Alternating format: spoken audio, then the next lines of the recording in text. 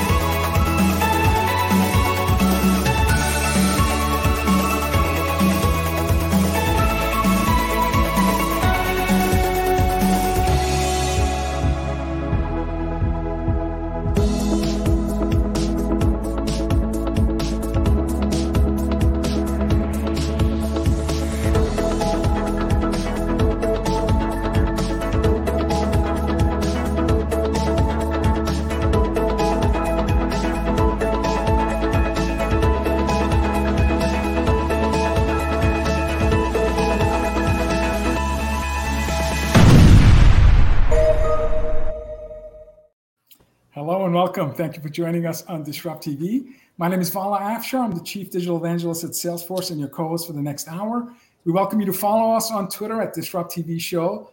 Send Liz, myself, and our distinguished guests your questions live using hashtag Disrupt TV, and we'll do our best to answer them in the next hour.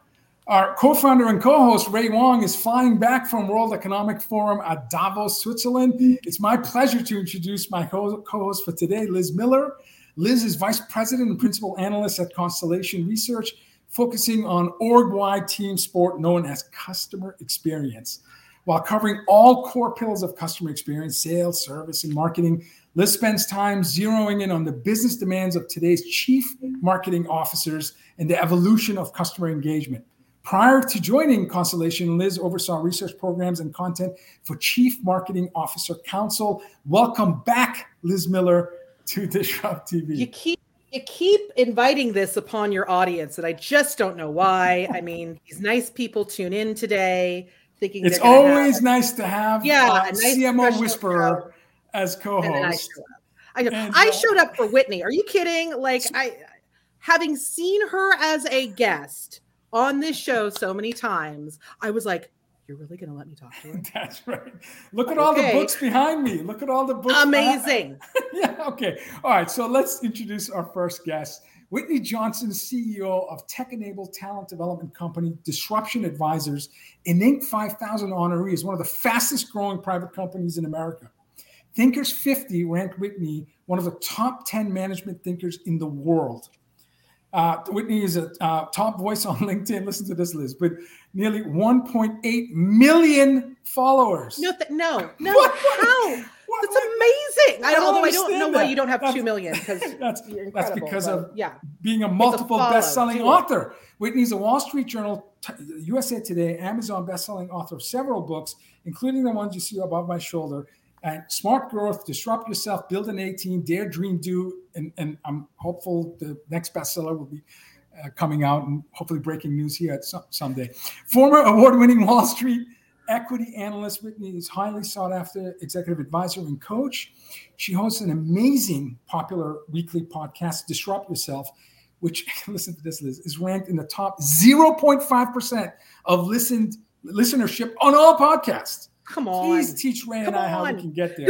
We'll talk about that offline.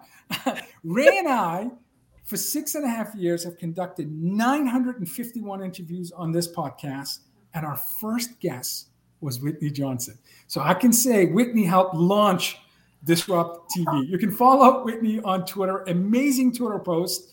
Watch the latest video on changing your mind and how it's important, which you tweeted a few minutes ago, at Johnson Whitney, JOHNSONWHITNEY. Welcome back, Whitney Johnson, to Disrupt TV. Whitney Johnson. How are you? I'm good. I feel like I'm at a sporting event, like the Boston Celtics. Full respect to the Boston Celtics because you're a Boston Vala, and you have just launched me onto the court. We're ready to win. We're a little bit like we're hype people. We're like we could go in front of you, like places be like, here comes Whitney. It's gonna be awesome. It's so easy to do with you. By the way, I'm sorry I had to cut your bio. I had to cut your bio in a third because we only have 20 minutes. Okay, Liz, you can start. Okay, so here's we're gonna go ahead and start right with the probably I like to start with the easy questions first, Whitney. So listen, for those people who are not somehow following you, and I don't understand why they're not following you, so just go ahead and take care of that right now. But they aren't familiar with the concept of the S curve of learning. Could you kind of give us let's maybe start there. What is it? Let's start there. All right. So the S curve, many of you are going to be familiar with. It was popularized by Everett Rogers back in the 1960s. He used it to help us understand how groups change over time. And then when I was working with Clay Christensen, founding the Disruptive Innovation Fund, we used the S curve to help us think about how quickly innovations were going to be adopted. So we used it in our investing. But then I had this big insight, this aha, that forms now the foundation of all the work that we do at Disruption Advisors. So we all like the word disruption in this room. And that is that the S curve could help us understand how individuals change. It could help us understand how we learn and grow. And it's simple, it's visual, and it helps answer questions like, why is it so hard to start something new? Why, once you do start, does it become easy? And why can you be really good at something and feel like you can no longer keep doing it? Here's what it looks like. Very simple. If you've got the launch point, the sweet spot, and mastery. At the launch point, it's hard to start because growth is happening, but it's not yet apparent. So it feels slow, like a slog. It is not fun. And then in the sweet spot, you hit hyper growth, and growth is fast and it feels fast. You feel exhilarated, so it's easy to keep going. And in mastery, growth is now in fact slow. And so you experience this dilemma. It's not the innovator's dilemma, but it's this personal dilemma of, I am master of all that I survey. I want to stay here forever, except that our brains need dopamine. And the only way we're going to continue to grow is if we're willing to navigate a new launch point. So the S curve helps us understand what growth looks like. It helps us understand the emotional arc of growth and explains all sorts of things, including why is it so hard to start something new. So launch point, sweet spot, and mastery, and in each, my takeaways are launch point can feel frustrating and slow and bumpy. Starting anything is hard. When you are in a sweet spot, you feel emotional high of success. Yep. Like things feel good. Less friction. You feel like you're making progress. So there's a fast nature to it. And then mastery is when you've achieved comfort with a particular topic, particular capability, and this is when you say it's time to tackle another challenge, which is again hard because you don't want to be stuck in any of these phases. So given what we're experiencing this year, and we're only 20 days into the year. But 20 days into the year in the sector that I am, technology sector, just this year, we've had north of 50,000 job reductions just in the first 20 days of January. So And so individuals are going to be in the launch or in the suite or in the mastery while you have these economic headwinds. How does this framework help you, land softly and perhaps, find your next chapter, your next adventure? Yeah. Yeah. So first of all, it helps you understand when you do lose your job, which is very, very difficult. I've lost my job before. Probably many people on this conversation with us have lost. Liz has lost a job multiple times. Yeah. Raise our hands. It happens. It helps you understand. First of all, I know I have this experience, and maybe other people have as well. Is that you can get to the top of the curve, and sometimes when you lose a job, you know that it was time for you to do something new. Like you could feel it inside of your gut, like you just did it, but you wouldn't do it, and the universe gave you a nudge. And you'll look back and say, "This is awful right now. I feel terrible, and yet I know deep in my heart of hearts that this is a good thing for me to be on the launch curve." So that's the first thing. Is it helps you make meaning and say, "It's hard right now, but I think it can make sense in the long term if I will let it." And then for everybody who's now at the launch point of like, "Oh, what do I do?" It allows you to give yourself some grace, to be patient, because you're going to have this experience of, like you said, it's clunky, you feel awkward, you feel gangly, you feel impatient.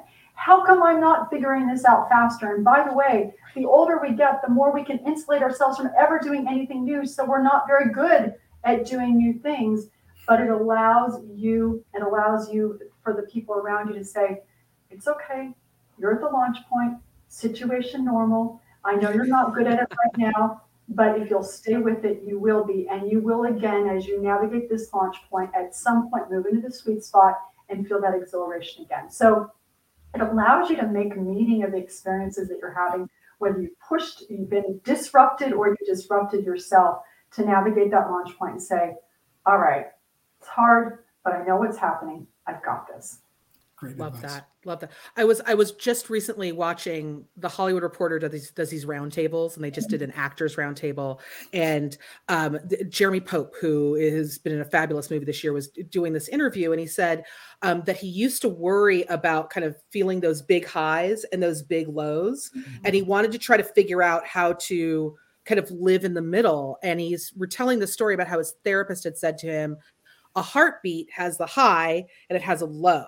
But do you want to know what happens when you just try to go in the middle with that flat line? You're literally dead. It's a flat line." So, and so as you're talking, I was just thinking of that, like, oh my gosh, all of these things are coming together for me now, right? Because it's your heartbeat. Your heartbeat is always the high and the low and the high and the low. And if you try to live in that middle, you're in the middle. And it, as you were talking, I just started thinking like, okay, when we talk so much about disruption, we want to be that moment, like, we want to be the change agent. We want to shift things in our organizations. But then at the same time, we just kind of want everything to stay steady and normal.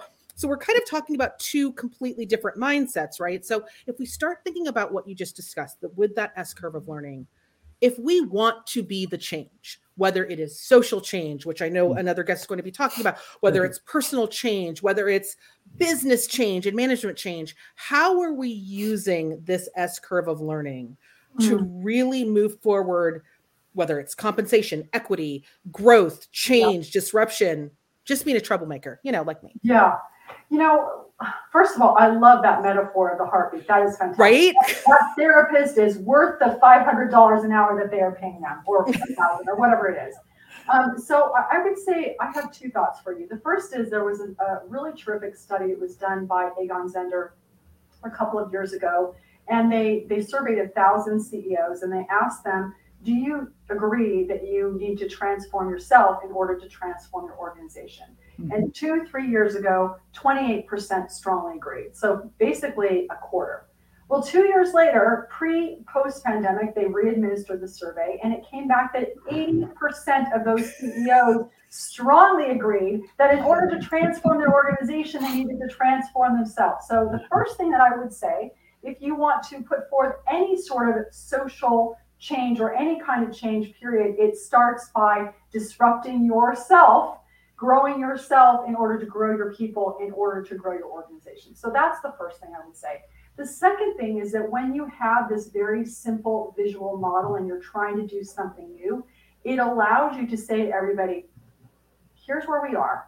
We have done some good things. We are at the mountain in some respects. So we're going to respect these shoulders that we stand on, that makes today possible. But now we're going to go navigate some launch points. And it's going to be scary and you're going to feel impatient. But I'm here with you. I'm going to do it with you. And we're going to get through it together. So they now have this mental model that allows them to navigate this tough thing, to go where they absolutely know they want to go, but not give up when it starts to feel uncomfortable and scary. I love that. I love that. Ugh. You said by the way, I love seeing Liz have aha moments listening to your answers. This is great. I'm not seeing Liz's face. It's just so full. Yeah, she's like you're expanding our minds in real time, which is beautiful. You recently said this month in a Business Report article that we should mark small milestones to build momentum. All of us who played sports understand momentum is so important. You said when we mark the moment, we draw a symbolic line between what was and what will be, giving us momentum to keep moving forward. Can you talk a little bit more about what's the ritual for you, a super accomplished 2 million followers person? How do you must have like mini milestones every day. How do you reflect? Do you journal? How do you keep track of these milestones as you make progress? Okay, so first of all, as we all know, the little secret everybody on the planet knows is that we write books and we write articles about things that we need to do better. So, there. All right. I wish I took all the advice that I give on Twitter myself. I know you're telling me. Like you'd be perfect every day. You'd be perfect now. But that being said, one of the things that is important to remember is that it's a lot easier to feel good, get better when we feel good, not bad. And I know you've had BJ Fogg on here, I think recently, or he's coming up. And so when you celebrate something, so when you think about you've gotten to the top of a curve, you celebrate it, it unlocks all sorts of feel-good chemicals, the dopamine, what is it? The endorphins. So all these feel-good chemicals are unlocked. And so you now feel very good. You've activated the rest and digest. No fight or flight for you. You're just feeling good. And so as you celebrate, if you think about it, when you're moving along this S-curve, think of it as a mountain. At the launch point, you celebrate because you started. And starting is a big deal. So now you get you get that dopamine. And then in the sweet spot, you celebrate of like, here we are, we're doing it, and you get more dopamine. And then when you're in mastery, you celebrate because you did it. And in every single moment, if you're willing to celebrate, that's going to allow you to feel good, not bad, and keep going. Now, to answer your question, Vala, what do I do? Well, I do try to make a real effort at the end of every day to write 3 things that I'm grateful for. And we have this wonderful tradition in our family that we started during COVID, actually, is that we do sweet, sour, surprise, and spiritual. Every single person in our family. And that allows us to celebrate, to mark the moment, to see how far we've come. Because in the moment, we feel like we haven't made any progress at all. And yet, when we're willing to take that moment to celebrate, we realize, like you said, well, quoting me, like you said, we're able to see just how much we've grown. And when we can see how much we've grown, then that gives us the courage and the inspiration and the motivation to grow some more. That's awesome. Love it. Liz. Love it. Hey, I've never but seen should you I walk also so intensely. I know. But should I be admitting that like I celebrate things by like on my to-do list, I will intentionally add things I know I'm gonna do just so I can celebrate. Like I will put go to the bathroom. Like I'm gonna do that so I can be like, went to the bathroom, everyone. Like I will do that kind of stuff because but it helps. Yeah, you're making a joke, but it's true, right? I've also heard people say, in the course of a day, when something comes up that you weren't expecting, like your child comes in and wants to talk to you for 5 minutes, you're like, that was a huge interruption. Write it down. Check. Because if you think about an S-curve, it's a dopamine management exercise. And so going to the bathroom, doing things that you plan to do, it gives you that little squirt of dopamine that's like, yes. I got this. I got it. I Yeah, love that. yeah. And throughout your books, you've always talked about fight against sense of entitlement. Gratitude is a force multiplier. So I definitely will think about adopting that discipline of reflective thinking in terms of what I'm grateful for, including having you back on our show. Obviously, one of our you favorite keep saying guests. yes. I mean, come on, that's awesome. I'm like, anytime we need a boost for Disrupt, we know where to go to. Whitney Johnson, Love it. CEO of Disruption Advisors, a good friend to Disrupt TV. Thank you so much for spending your Friday afternoon with us. Thank you. Thank you for having me. Thank you. That's come awesome. on. This is what we do. This is what we do on this show. We bring the best authors, smartest, biggest thinkers, and to teach us. Interesting. And with no exception here. Okay, our next two guests, Dr. Tina Opie and Dr. Beth Livingston, are co-authors of Shared Sisterhood, How to Take Collective Action for Racial and Gender Equity at Work. Tina is an associate professor of management at Babson College. I just spoke at Babson a month or so ago to the graduate students there, and it was amazing. And an award-winning teacher, researcher, consultant, and speaker. Tina is a co-founder of Opie Consulting Group, where she advises large firms in financial services, entertainment, media, beauty, educational, and healthcare industries, multiple industries. Her research has appeared in such outlets as O Magazine, the Washington Post, the Boston Globe, Harvard Business Review, and numerous other publications. Tina is also a regular commentator on Harvard Business Review's Women at Work podcast and Greater Boston's NPR affiliated TV station WGBH. You can follow Tina on Twitter at Dr. Tina Opie, O-P-I-E. And thank you. Dr. Beth Livingston is an associate professor of management and entrepreneurship at University of Iowa's Tippie College of Business. Beth has done executive education, speaking engagement, and consulting for numerous companies and nonprofits.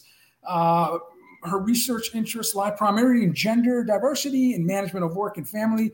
Beth's research has been highlighted in the New York Times, Harvard Business Review, NPR, and numerous academic journals. You can follow Beth on Twitter at Beth A. Livingston, Livingston. Welcome, Dr. Opie and Dr. Livingston, to Disrupt TV. Thank you. Please. Can I be an honorary Bostonian for this, or a Massachusettsian? I don't know even what we say to that, but I went to Mount Holyoke College. I put in my 4 years in Western Massachusetts, so I get to feel like I'm part of the snow. My parents are still disappointed that I didn't get my PhD. 40 plus credits, and I left after master's. I'm Korean. My whole family's disappointed I don't have my graduate degree. Like there's a whole my mom, everyone has a PhD in my family. Well, the only reason I got a PhD was for someone to say Dr. Livingston, I presume. So this is the whole yes. I stayed, kept my name. I was like, I need it. I'm going to go all the way through just for that one moment. And it was worth it. It was worth it. You're like, challenge accepted. Yeah. Okay. Ladies, this is what I have to ask. Amazing Shared Sisterhood. Gosh knows, I feel like I've lived and breathed many of the stories that you guys share. So it certainly resonates with me. Absolutely. But here's what I'd love to do. In the book, you guys really delve into some of the challenge that you both have faced in trying to connect. Can you share a story with even how the book came together, let alone kind of what is in the book, but how did the book come together? Yeah, I mean, Beth and I, I'll give you the takeaway. Beth and I are sisters and friends. We actually love each other. We like each other. So that's the good thing. It didn't start off like that, though. It wasn't all like love and butterflies from jump, right? So Beth and I met at our Academy of Management conference, and I had just finished giving a talk, and we were in line, and I jokingly say that Beth skipped up to me, and I was like, whoa, slow your roll. and I'm imagining the word Skippy came after that just because it's a lot funnier in the story. I'm kind of like a puppy. It's fine. Yeah. It was funny. And, people have heard me say this, but it really is true. This is my personality. I was like, should I call? I was like, security. I didn't know what exactly I needed to do, if I needed to put up my fist or if I needed to hold up my hands to shake her hand and say hello. And so she was talking, and what I realized, Beth was really friendly, and I was friendly, but I had a wall up because I didn't know if I could trust her. And we continued to talk, and Beth was, like I said, very kind, but there was a wall. And so she persisted. And Beth, why don't you take it from there? Well, I think, when you're connecting with someone, if someone is like keeping you at arm's length, like you can often, most of us, I should say, perhaps not all of us know that, but most of us, I think, have that ability to know. And I wanted to know Tina, and I thought she seemed like good people. I knew we had mutual friends. Like I wanted to get to know her. And, so I continued to reach out and, what are you doing? What are you working on? How are you? We did the whole Facebook friend thing before, Facebook is now like, who knows what it is, but back in like a long time ago, we won't even say what year it was, a long time ago, right? And we did that. And I think, it took some time I like to say I wore her down with my kindness and puppy-like mentality. But there's some truth to that, I think, because we had to figure out, well, what was this something like that we wanted to continue to invest in, what we wanted to do. And we were able to do that, I think, because of the same things that we talk about in the book. And so Tina likes to talk about, well, her journey of figuring out what was keeping her from connecting with me. And I like to talk about my journey of figuring out like how not to take personally what was happening here and how to reach my hand out to prove that I was trustworthy, right? And to not come in like, well, why don't you trust me? You should totally trust me from the moment. Why don't you trust me? Like I'm offended, instead of saying, well, why? Like that seems bad. And from the pre-show, we know you both have similar musical interests, but we'll talk about that later. In your book, Shared Sisterhood, you do talk about a 3-step process: dig, bridge, action. The story of how you connected and how you ended up collaborating with the book. Can you talk a little bit about dig, bridge, and collective action for us? Yes, and I'll return back to the story of Beth and I to illustrate those 3 steps. So dig is about you as an individual. It's very much about interrogating your own assumptions about your identity. And so, for example, when I found myself, in a relationship or Beth approaching me to try to connect with me, I really had to examine why I was holding Beth at arm's length. I had to dig. And what I realized is I didn't trust Beth because Beth was a white woman. And I wasn't processing Beth as an individual. I was processing Beth as a representative of white women writ large. And I know some of your listeners may say, well, that's discriminatory. Well, but if we're honest, social psychologists and psychologists can talk to us about how we do process in that way. We categorize people. And whether or not that's right, I had to check myself because I was in fact doing that.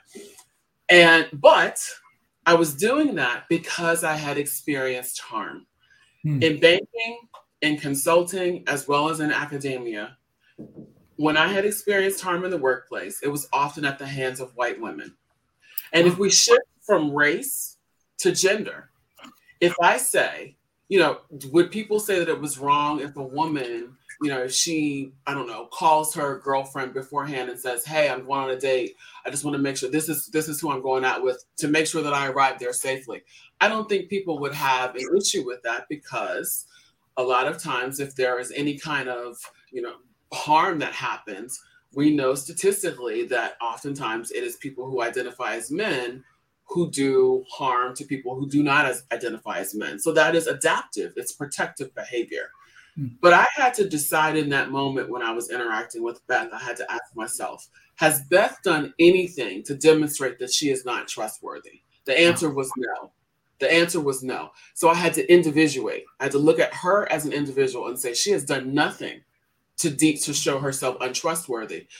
And then I had to say, okay, while this armor has been protective, it also is preventing light and water and necessary ingredients to grow authentic interpersonal connection. And that is a good segue to bridge. Beth, do you want to talk about bridge? Yeah, you just defined bridge. It's that connection, that authentic connection. And so dig, that number one process, it serves as the foundation for building these iconic connections. And I think that's the part that we want to emphasize in Shared Sisterhood is it's about these authentic connections with people who are different from us. And we go throughout our whole life connecting with people on different levels. We say, hey, how you doing? How was your weekend? Right? We have those scripts in our head all the time. And what we want to talk about is, well, how can you build a bridge, a true bridge, where you can actually talk about the things that bother you. You can talk about the gender and racial issues you're facing. You can ask questions. You can have the space to make a mistake, to change your mind, right? If we want to listen to Whitney's talk about that, like have that space to grow and learn. And we do that through building those bridges. And we build bridges for collective action to create change. And bridge building is a muscle you can develop. Like, is it like I'm an introvert.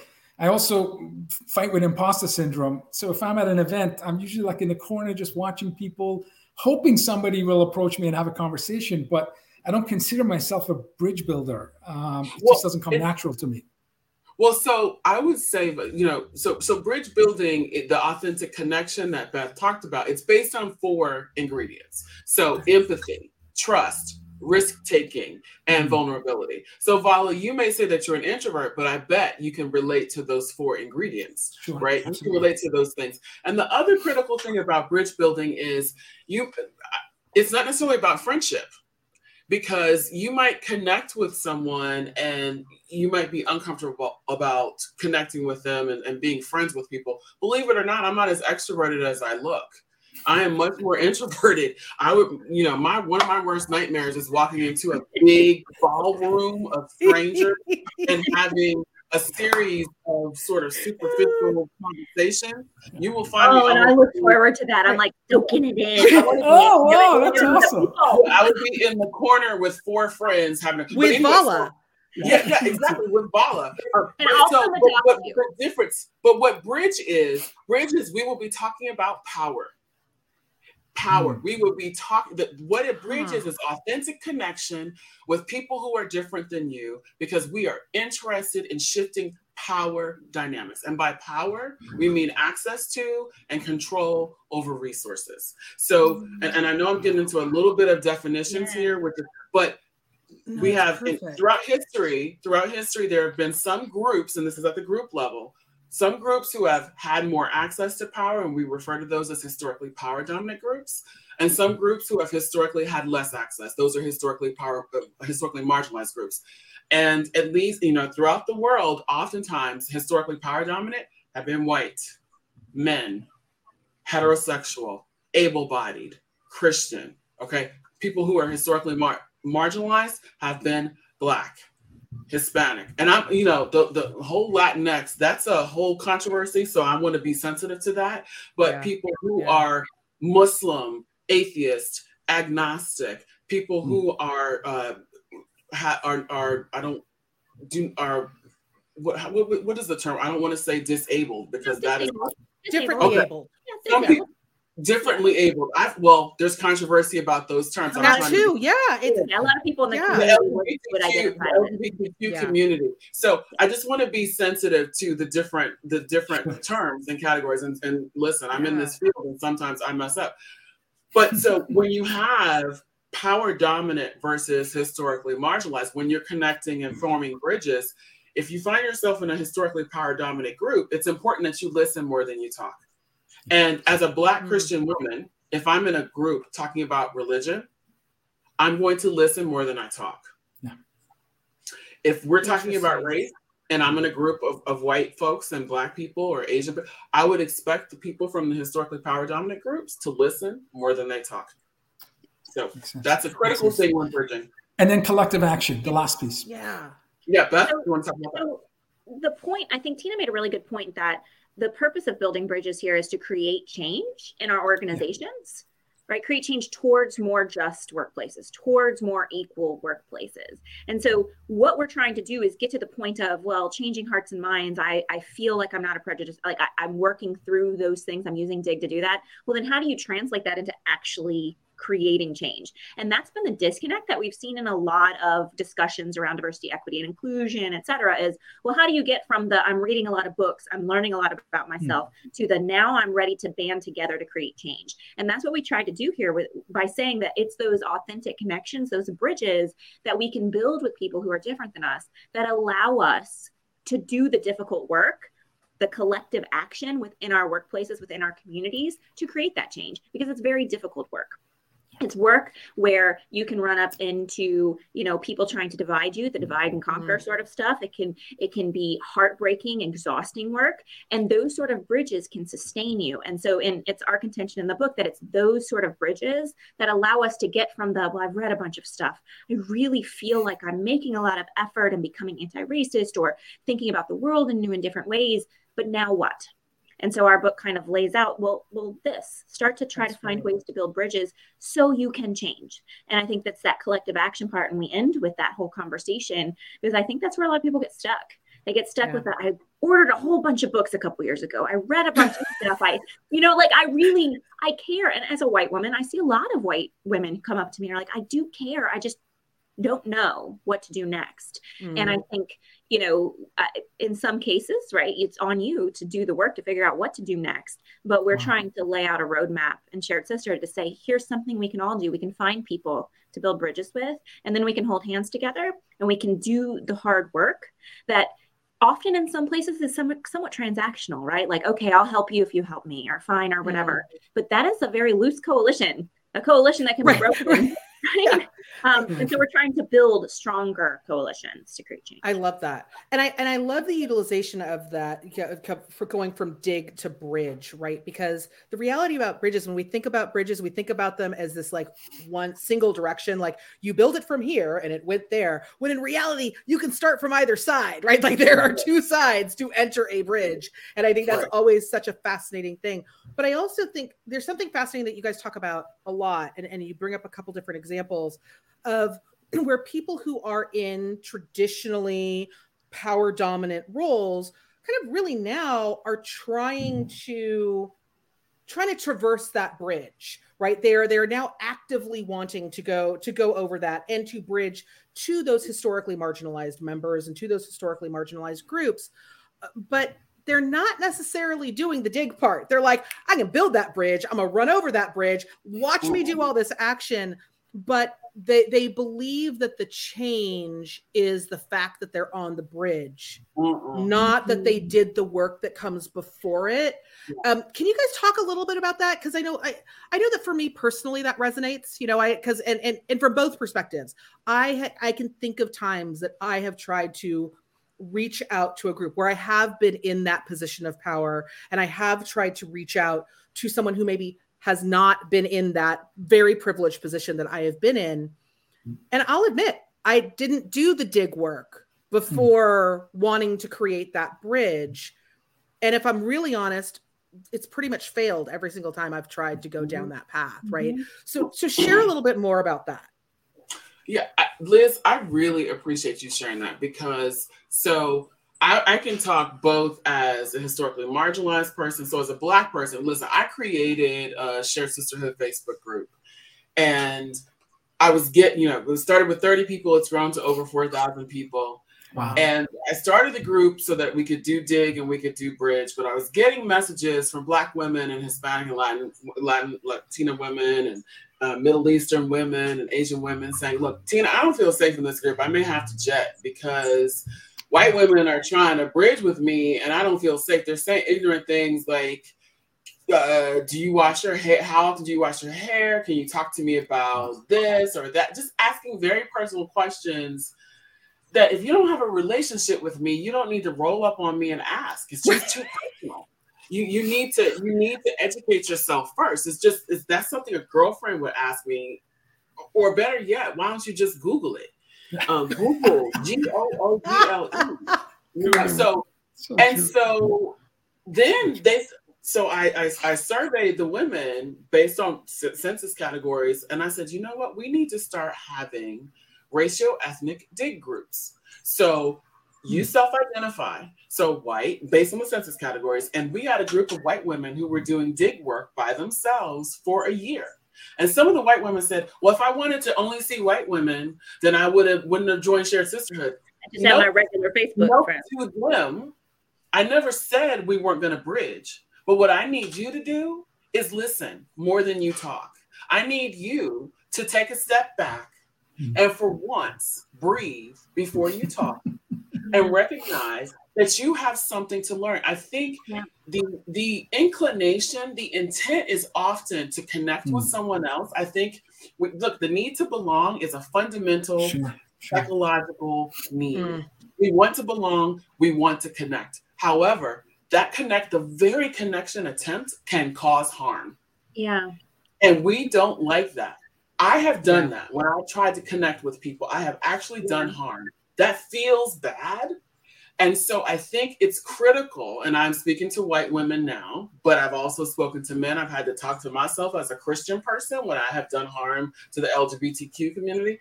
We need to educate ourselves.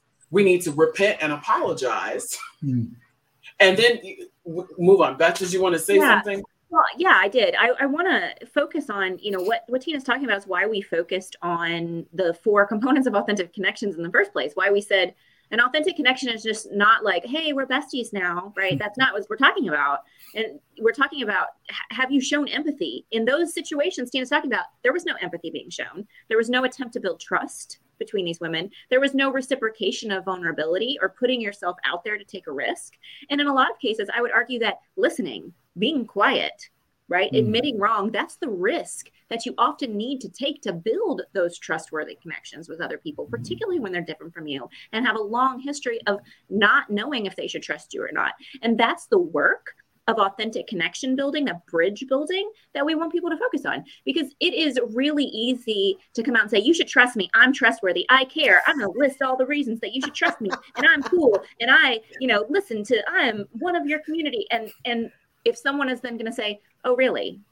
Have you listened to me at all? Have you put yourself in my shoes at all to say why I might not want to connect you with? Like, you're not demonstrating any of these 4 factors to me right now. And I think we saw so many examples of that in the Facebook group, and we've seen it in our own lives, whether it's the connections we've tried to build or people have tried to build with us. And I think we can all do better to recognize, like, am I really being empathetic in this moment? Or is it about me? Or is it really about me? Because the connection attempt is often because the person from the power dominant group is trying to demonstrate that they understand. Yeah, it's about it's me. Not that they're trying to understand. I'm cool. I get it. They understand. That is so important that we hear. It is so important that people from historically power dominant group, and all of us typically are from both. We're from historically power dominant and historically marginalized groups. But all groups are not created equal. And I know people don't like to hear this, but at least around the world, there are certain groups that have been the foundation of the power dynamics of the world. And I'm sorry, race or ethnicity has been gender. Those have been critical issues around the globe. There is a reason why there are there's pushes politically around the world against those particular entities. And so I think it's critical that we prioritize some of these issues. And I know that'll get some pushback, but hey, look at the history. Great insights. Dr. Opie, Dr. Livingston, thank you for reminding us that bridge building requires trust, empathy, risk-taking, vulnerability. And as I hear, self-awareness, like be a bit self-aware in terms of how you build bridges and dig. Co-authors of Shared Sisterhood, thank you so much. Again, we could have talked to you for the entire hour. Really, really fantastic insights. Thank you so much. And Tina, thank you for making everyone uncomfortable. Don't apologize for saying what needs to be said, right? Because progress comes through discomfort. It's about being okay with hearing the uncomfortable and really hearing it. So thank you so much. Thank you.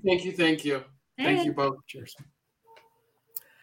Okay, again, the theme of this show is, bring the top authors, biggest thinkers. And this is what I call the cleanup hitter spot, where a world-renowned author comes and hits a grand slam. So let me just start by introducing. No, the theme of this show is let's exhaust Liz. Let's couple up her brain. Listen, this is why I spend my weekends rewatching the show.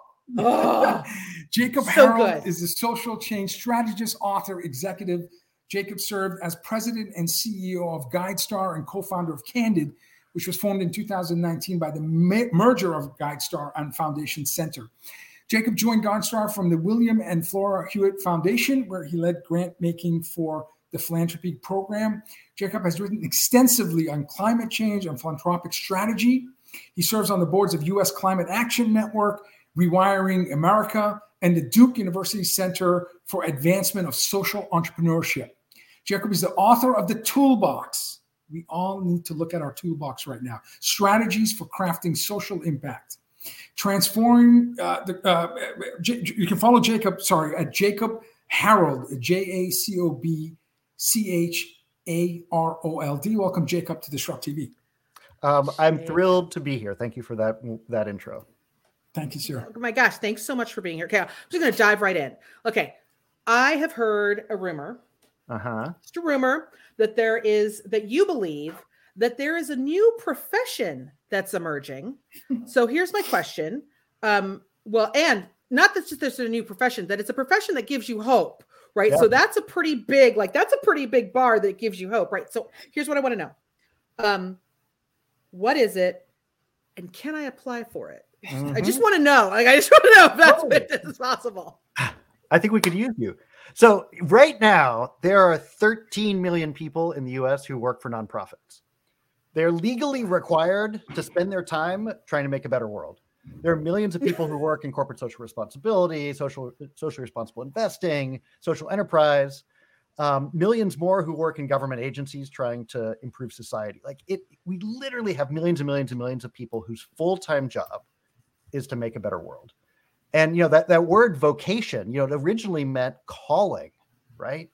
But it also, suddenly now, it's not just a calling, it's a job. And that to me gives me hope, because human society has somehow, over the last few decades, figured out how to employ tens of millions of people to make the world better. And that gives me some hope that we have figured out how to do that as a species. And there's a lot of work to do. It's hard work, and we can talk about that. But how about we pause and have a party and celebrate the fact that we've figured out how to employ people to make the world better?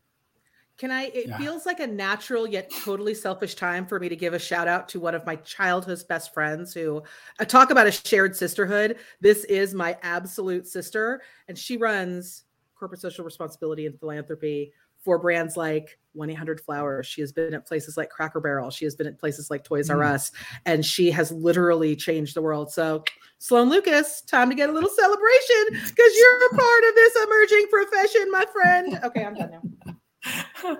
In your book, The Toolbox, Strategies for Crafting Social Impact, you define leadership as an invitation to a shared story. And you mentioned that anyone, not just the organization CEO, can offer an invitation to a new shared story. So, and I think part of Disrupt TV, part of why Ray and I do this every Friday for the last 6.5 years, is to listen to Dr. Opie's story, listen to Whitney's story, and yourself, so we can learn and we can think perhaps differently about how we can help make the world a better place. How can you go about embarking on this journey of and maintain agency throughout? Well, let me start by telling a story. When I was a young sort of toddling boy, 2 or 3 years old, I'd run down the sidewalk or down the hill or through the grass, and I'd fall down, as kids do. And I would maybe scratch my elbow or bump my nose. And my mom would scoop me up, and she'd kiss me and make sure I was okay. I wasn't bleeding too badly. And then she'd physically take me back to the place that I fell and point to that spot and say, let's check to see if the ground is okay.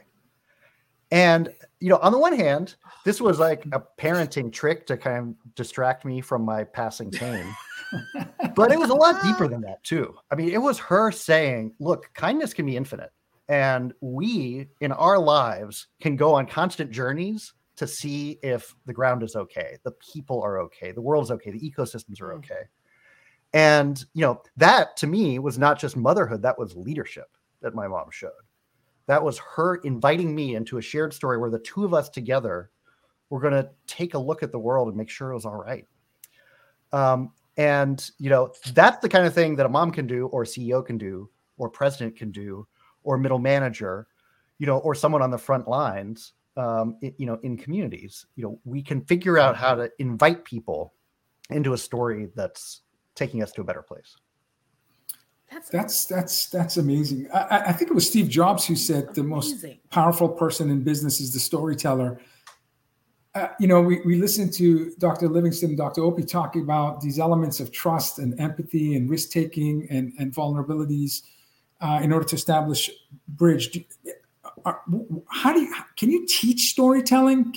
Do you feel that there's enough meaningful storytelling that's happening in business today, especially again with the economic conditions that we're facing and the level of uncertainty that we faced over the last 2.5 years with the pandemic?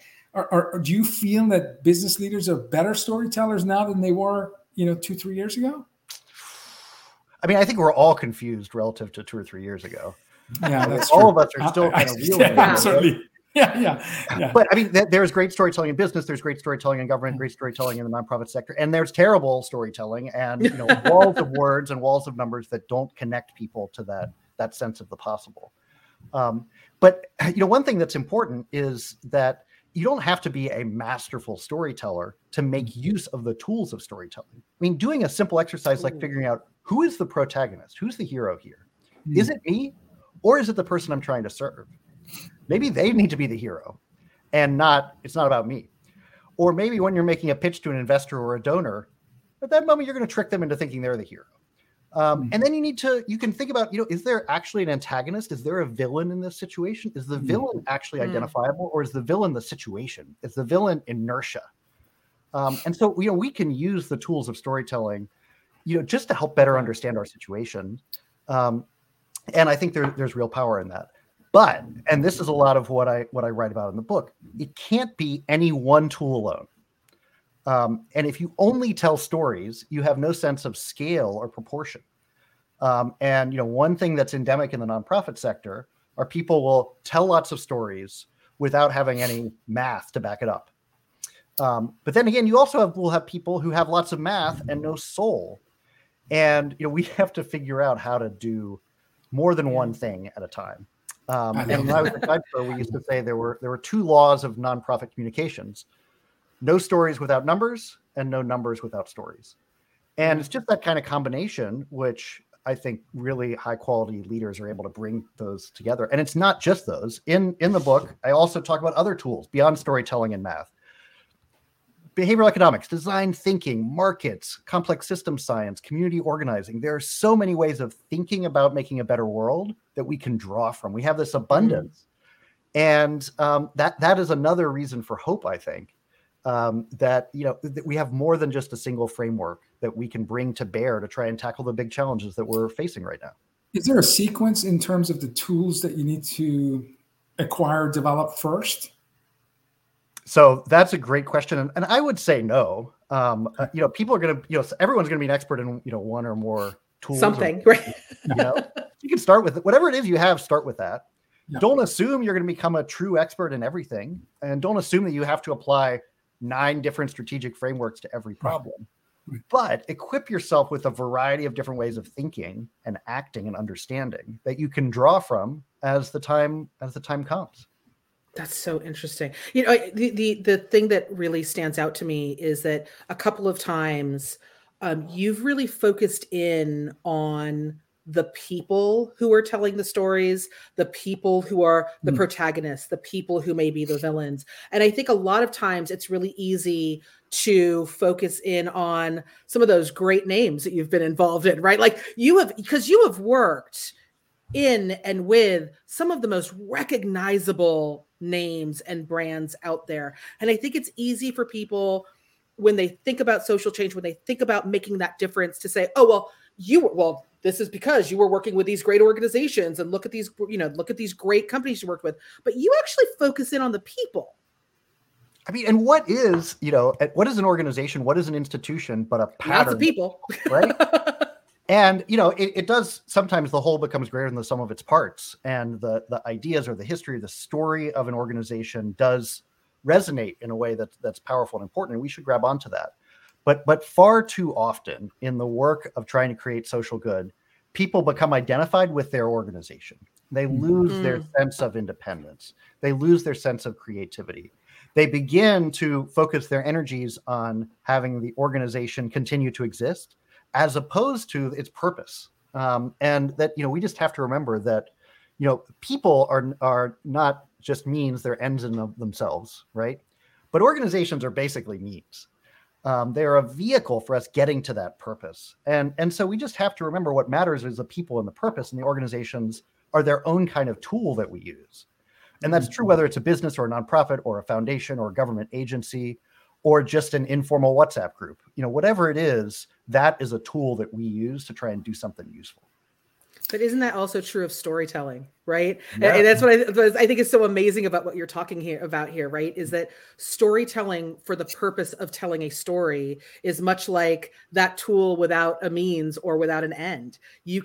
I can tell 90 billion amazing stories, but if I don't have that clear understanding, articulation of where I'm hoping to make that impact, and as you're talking about social impact, I can tell, you can tell me 90 million stories about how pulling straws out of the ocean are going to save something.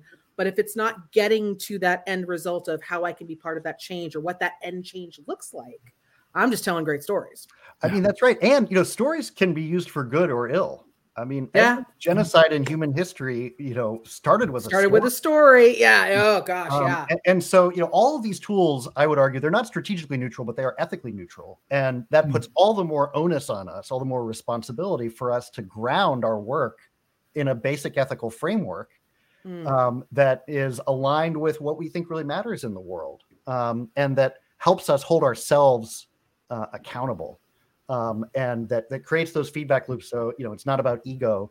It's about, taking that kindness or that honesty or that integrity or whatever that value is that drives you, and figuring out how to turn that into something real in the world. Yeah. You mentioned ego. I read an Inc. magazine article where you gave advice on the toolbox. And I think the last advice was stay grounded. It's harder and harder when you achieve success and you climb the corporate ladder or wherever you may be to maintain good manners, be nice to people, stay accessible, have a beginner's mindset, listen more. Can you just give us why is staying grounded? I mean, I feel like I know the answer, but why is staying grounded important? Well, I mean, I think it's both ethically and strategically important. I mean, it's ethically important because you don't want to become arrogant. You don't want to think of yourself as above others, but it's also strategically important because if you want to have access to good information, you need to have those feedback loops. You need to be listening to those around you, and that's going to help you make better decisions. And that's another theme throughout the book, is that often the ethical is the strategic, and the strategic can be the ethical too. Like sometimes, the right thing to do actually works better. And, that's more true in the long term. And this is another dimension, which is the dimension of time. And that as we stretch our time horizons, it becomes more and more obvious how doing the right thing ultimately is more effective. I love that. Values create value. I love that. And lastly, when I have the privilege of sitting and listening to my company founder speak to an audience, I feel like he's sharing a narrative. Stories have a beginning and an end. It's usually about someone else. Narratives are inclusive and more open-ended. I feel like I'm part of the narrative as he's talking about his vision and where the company's going, where society needs to be. Is there a difference between the two? Storytelling versus narratives? I mean, one thing I would say is that what he's doing is he's inviting you into that shared story, right? Yes. And he's not just inviting you into a story, it's a shared story, right? Where you feel like you have a role in that. And that's leadership, right? Well said. So, but what I would say is that a story, in my mind, does have that sort of distinct beginning, middle, and end, whereas a narrative can be something broader. And, sometimes they're invisible. They're stories that are maybe deep down in our subconscious. Right. And one of the hardest but most important things to do in social change is to try and pay attention to those deeper narratives. Wow. And part of the way we can access them is through individual stories. I love that. I tell my daughter who's in college, I'm like, learn to read between the sentences. Don't just pick up a book and read it. Often it's the second, third, fourth time, because I'm a slow reader, that I read a page and I'm like, oh my God, I can't believe I missed this. There it is. Yeah. Oh, yeah. Like, wow. It's also multimedia today. I mean, today, we live in an age of transmedia storytelling where you are picking and choosing different pieces that come in from all different angles.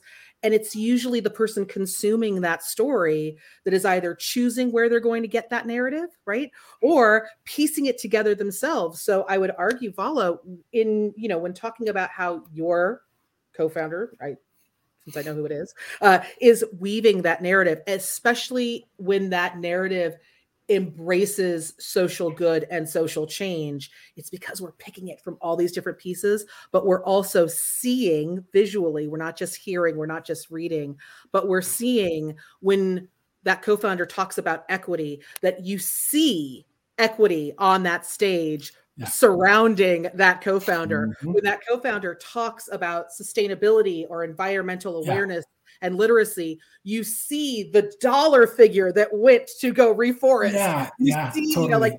So it's what you see and what you hear and what you are putting together in this world of transmedia storytelling that it feels like without the tools that you're talking about, Jacob, wow, it's really easy to miss the opportunity to pull all of those things together and to really be successful at making that change if you haven't used all of these tools to bring that story together.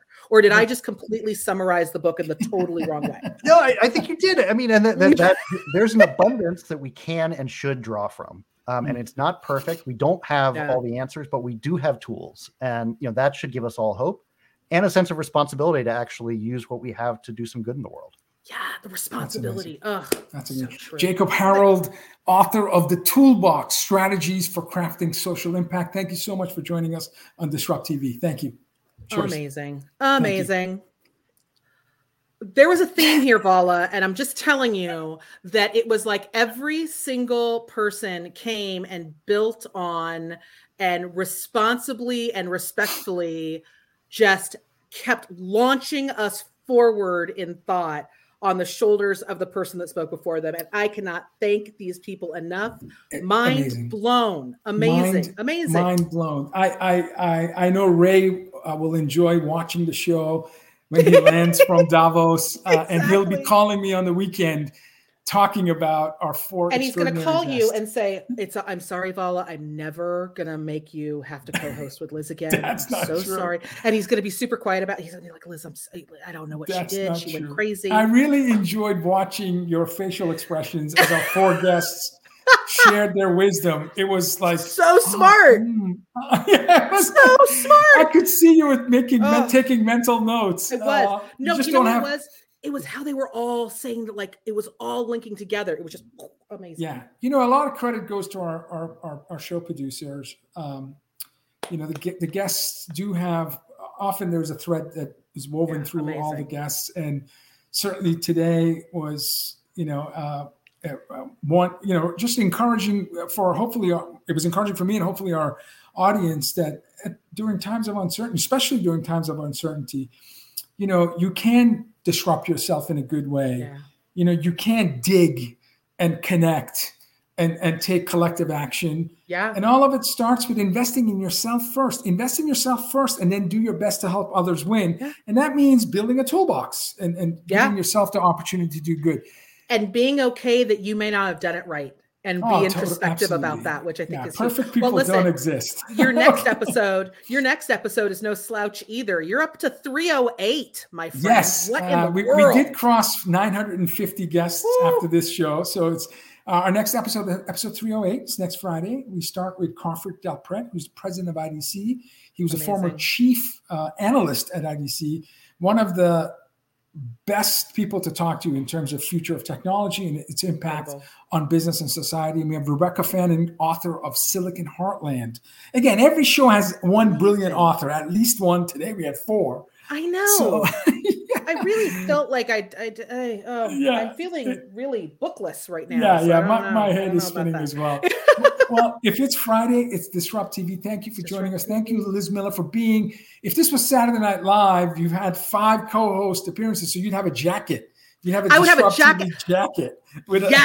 So, I need one now. Thank you for being a first ballot Hall of Fame co-host on Disrupt TV. Anytime, Vala. I always have such a great time, but I always learn so much. So thank you guys so much for having me. All right, everyone. We'll see you next Friday. Thank you for joining us. Cheers.